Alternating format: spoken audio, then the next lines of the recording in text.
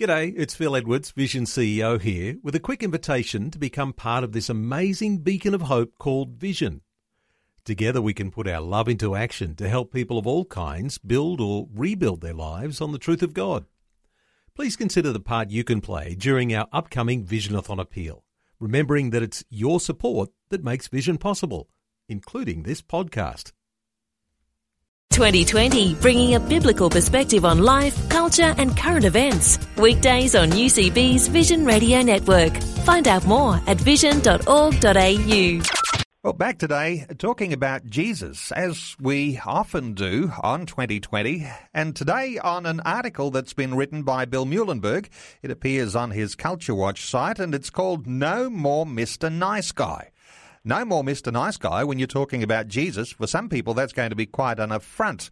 Bill's back with us today. Hello, Bill. Welcome back to 2020. Many thanks. Bill, the image that we have of Jesus, when we see Jesus compassionate, merciful and loving, we assume that he is also a nice person. Yep. But there are times for nice and there are times for being very assertive and almost for some not nice. Tell us about your thoughts on Jesus as no more Mr. Nice Guy.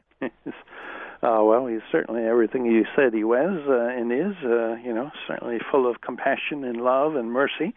But if we wanted to characterize both him and the gospel as, niceness and so on, I think we need to reread the Bible. We see a lot of things both in the gospel accounts and the rest of Scripture in which, sometimes it didn't seem all that nice what the biblical characters were up to. In fact, sometimes in their zeal for God's house, for standing up for truth and what was right, they appeared to be anything but nice. Of course, with Jesus, plenty of examples here. Your primary one would be, this idea of deliberately going out, forming a whip, and then using it in the temples, overthrowing tables. That sounds like a bit of righteous indignation to me, and not exactly Mr. Nice Guy.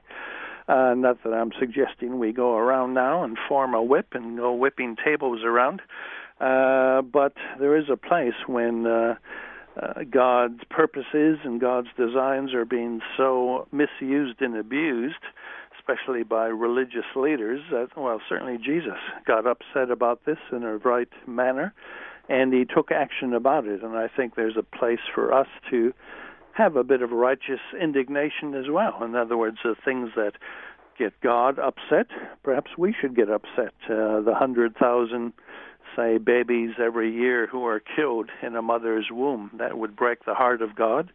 That should be breaking our heart. We should be getting rightly incensed about some of these horrible miscarriages of justice, not to have a pun on the word miscarriage. And, let's get excited about the things God gets excited about. Let's get stirred up about the things that stir up God, and stop being kind of this wimpy, let's not harm anybody kind of person, which certainly was not what Jesus was all about. Well, certainly so many images of Jesus. With Jesus, the Creator. We've got Jesus, the baby in the manger at Christmas time. We've got Jesus, as you're saying, forming the whip, turning over the tables and standing up for righteousness. You've also got those images of caring for the poor and healing the sick. Sure. No, sure. But I want to take you to something you've written in your blog passage, and that is, of course, the Jesus of Revelation 19, the Jesus who judges and wages war. This is not the gentle Jesus, meek and mild, that we sometimes see in those images. Yes, well, that's right. Again, trying to get the biblical picture here. Sure, at one point he was a baby, and he certainly did have compassion for the poor and so on, but he was no tree-hugging hippie. He was no church mouse who just allowed people to do whatever they want. He, certainly wanted to represent the heart of God in this world, and boy, certainly when you read the account in Revelation about his second coming, wow, you don't have any meek, mild, wussy Jesus here. I mean, just read the account, whether Revelation 19 or elsewhere. his robe dipped in blood. He has the sword. He's on his war horse. He's leading God's army to carry out the full wrath of God. Talks about the winepress of God's fury. I mean, these are fighting words. These are very strong words. This is not a meek, mild, gentle Jesus. This is a Jesus coming back to wreak judgment on his enemies. So that is also part of the Jesus we love and serve and worship. In fact, when you keep reading in those chapters in Revelation, you read about some of the greatest times of corporate worship, as found in Revelation, occur just after the fall of Babylon, just after God, through Christ, has judged his enemies and slain the unbelievers. It's pretty strong language, but that causes spontaneous worship and praise in heaven. So again, we have to be careful here. We don't spread the gospel, obviously, by the edge of the sword. That's God's job to judge later on. But this picture we do have of a very pacified, very meek, very, tolerant Jesus who doesn't want to upset the cart and wants to please everybody, that's not quite the picture we get in Scripture. Does that image, do you think, affect the way some men think about church? Because men often do respond to the idea that Jesus isn't as nice, as sugar-coated as some people like to make him out to be. Yeah, so a number of even books and discussions on this have been carried out.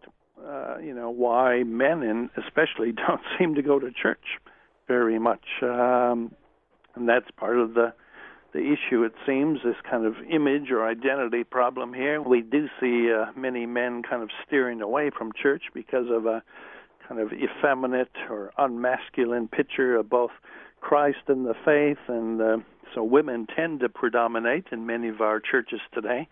And it could be partly because of this improper picture of Jesus, that he's just a little church mouse, wouldn't hurt a fly, and that's that wrong image of who Jesus is may have had an impact in our culture today. Of course, there's those people who will be attracted to Jesus because of this niceness and gentleness image.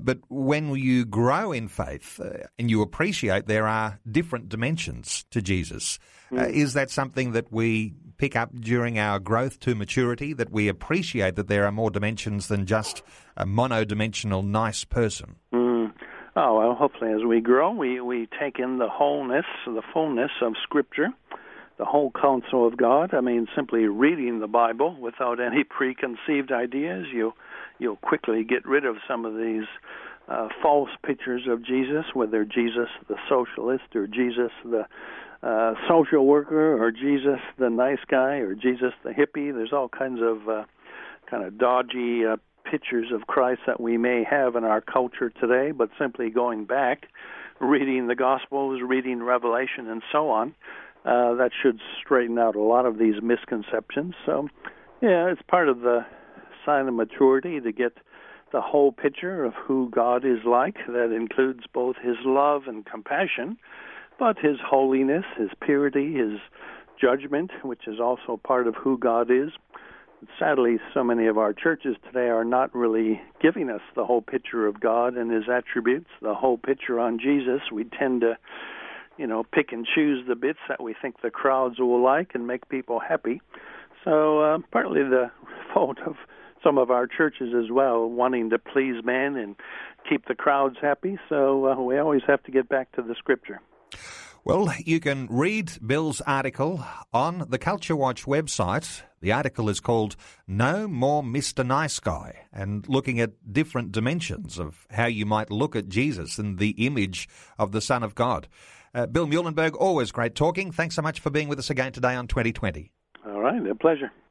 Like what you've just heard? There's more great podcasts, or you can listen to us live at vision.org.au. And remember, Vision is listener supported. Your donation of any amount will help us continue connecting faith to life. Learn more or donate today at vision.org.au.